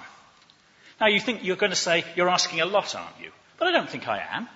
After all, Professor Craig and many, many of you here believe in an omnipotent God. Now, if a God can create the universe out of nothing, surely what I've just asked is pretty easy. Child's play for an omnipotent God. Now, if something like that were to happen at Lourdes, I'd be convinced. We're getting close to time. I think we'll take one more on each side. What time do we have to finish, Julian? Can we run another 5 minutes? We'll run another 5 minutes, so let's keep questions and answers short. I don't like to disappoint people at the end of the queue here. Go. I'm Sam Collins, another philosophy student. Professor Craig, how do you account for the people who never had the benefit of hearing Jesus as Christ's teachings? Isn't there a great inequality there? How do you account for the people who never had the benefit of hearing Jesus Christ's teachings? Isn't there a big inequality between the people who had the chance to hear him and the people who don't? Yeah. Isn't that a very unfair state of affairs? I've written on this, and you can find articles on this on my website at williamlanecraig.com. They're free, they're there to download. And I think what we can say is that God judges people on the basis of the response to the information that they have. So that those who have never heard of Christ will not be judged on the basis of how they respond to Christ. That would be manifestly unfair. But they'll be judged on the basis of how they respond to their information, the information that they do have. Doesn't that render Jesus an important pointless? Couldn't you just have no Jesus and just have everyone responding to the information? No, it wouldn't at all, because they would still only be saved through the atoning death of Christ. But if they respond to the information that God has revealed to them, the benefits of Christ's sacrificial death can be applied to them without a conscious knowledge of Christ. This is the way people in the Old Testament were saved and their sins were forgiven. They had never heard of Christ. Many of them had never even heard of the idea of a Messiah. And yet they responded to the revelation that God had given to them, and therefore it was reckoned to them as righteousness until Christ should come. Take it or leave it. Next question. My name's Tim. I'm a student. Hi, Andrew. I was just wondering about your point about supernatural or miracles as an evidence for that. You brought up Ganesh as an example, as a sort of comparative example to the resurrection. Yeah. You gave us reasons as to why there's more evidence for that compared to the resurrection. But as an aside, William then said, well, that's to be expected from this religion, to expect this sort of miracle to occur. And then you said, well, that's the same for the resurrection, sort of talking about this mysterious stranger on the Emmaus Road and how that was a way of going on or whatever. William then went on to say that actually that was totally unexpected for Messianic groups to continue to resurrect their Messiah or whatever. How would you respond to that? Well, I know far, far less about this than Professor Craig. I was relying on not this one, but the other website debate with Professor Ehrman, and Professor Ehrman says it's actually not 100% true that this was completely unexpected. He gives an account in which it makes good sense to say the mysterious stranger explains the meaning of the Scriptures, and in the light of that explanation of the meaning of the Scriptures, the disciples come to get some sort of sense of the significance of what's just happened and start to develop what I think is the myth. Now, Professor Craig obviously thinks this is historically real, but I think all I wanted to say there is it's not wholly unexpected, it's not wholly alien. There's an account here that refers back to existing Jewish tradition and Jewish practice. And that's not coming from me, that's coming from a man who studied the stuff. Please. Hi there, I'm Chris and I'm also an engineer. Dr. Craig, a lot of the arguments you gave, it seemed to me were applicable to all different types of religion, not just Christianity. And of course the argument tonight is, does a Christian God exist? Do you think that if you had been brought up in a different part of the world, that you would be a Christian? I don't have any idea. It depends on what part of the world I would be brought up in. But you're quite right that the first three arguments are basically arguing for monotheism, which would be consistent with Judaism, Christianity, and Islam. It's not until you get to the resurrection of Jesus that the field narrows down among those monotheisms to Christian monotheism. I'm terribly sorry. I'm unable to fulfill my hope that we'd get all the questions in. Maybe you could, all five of you who are waiting to give a question, maybe someone could give you a free copy of William's book out there or something like that. So thanks very much for coming. I'm sorry to disappoint you. Andrew, thank you very much.